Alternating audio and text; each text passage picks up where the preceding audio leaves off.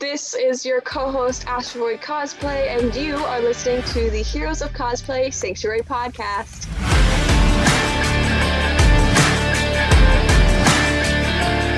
Welcome to the Heroes of Cosplay Sanctuary podcast. This is your host, Scotty B. www.heroesofcosplaysanctuary.com, and in the notes in the description so you can find us online and follow us and, not have to pay money for that. There is stuff you can pay money for. It's merchandise, and we do have it on the website. We have been talking at length about Star Wars. We've been relating a little bit of the content to cosplay. It's just fun for me to talk in metaphors sometimes. And now we are getting into episode 8.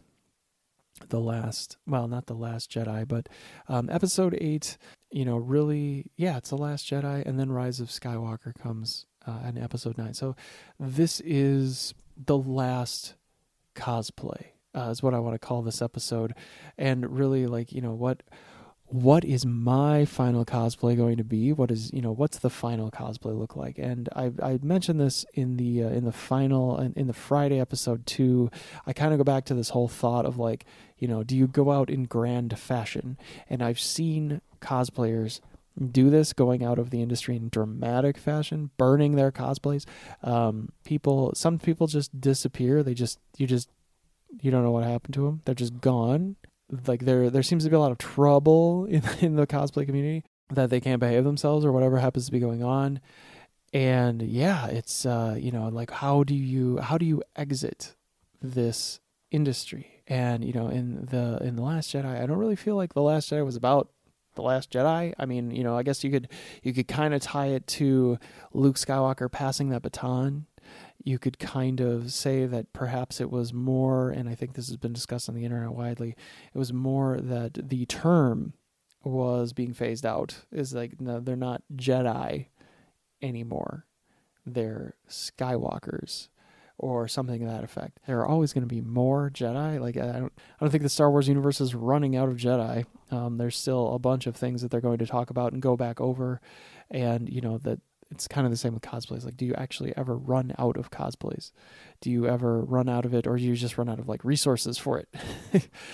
Which I think is also a problem with being a Jedi, is eventually it just seems like you kind of get burned out. You kind of get tired of it. You just kind of want to be done. You're just going to phase out. There was a lot of Star Wars that changed in this movie, and it got a little bit, I don't know, went a lot of different directions. You've got the casino planet. You've got a lot of concepts that seemed to start going in one direction and then didn't. There was a lot of busyness. It started to get a little bit confusing about what these 3 episodes were actually going to be about, except just kind of tales from Star Wars, which seems to be kind of a recurring thing. There's just a lot of hoopla,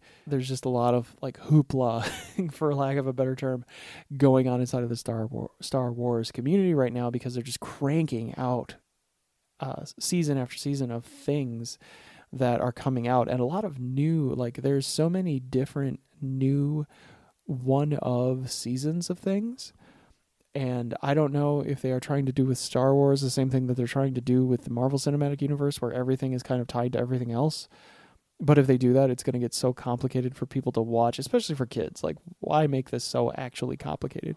But they have some really cool cartoons. And they have some really cool series that are coming out related to Star Wars, but that, in this second to last episode, we get this feeling that, anybody can do it. It can come from anywhere. You don't have to be special. You don't have to be significant. Anybody can be a Jedi if things fall right, and anybody can save the universe. That it's just coming down to willingness, and really was it in the cards, this person doesn't really think very much of themselves and they don't come from anywhere, but that they eventually rose to the whole of the galaxy has been changed because of them. They kind of go down this road in this episode, and then they stray away from it. That they come up with this little concept yes, any kid could be it doesn't have to be Skywalker. It could be, it could be Jelly Donut Dude. It doesn't have to be anybody in particular. It's just this person, and I think they try to make Rey like that, because her origin wasn't quite solidified. They really just wanted to say, she's not significant. She's not significant, but she's still going to save the galaxy. And honestly, if they would have just kept with that and just kept the Rey, Rey is just her parents are just 2 people. She has force powers, completely capable of saving the universe.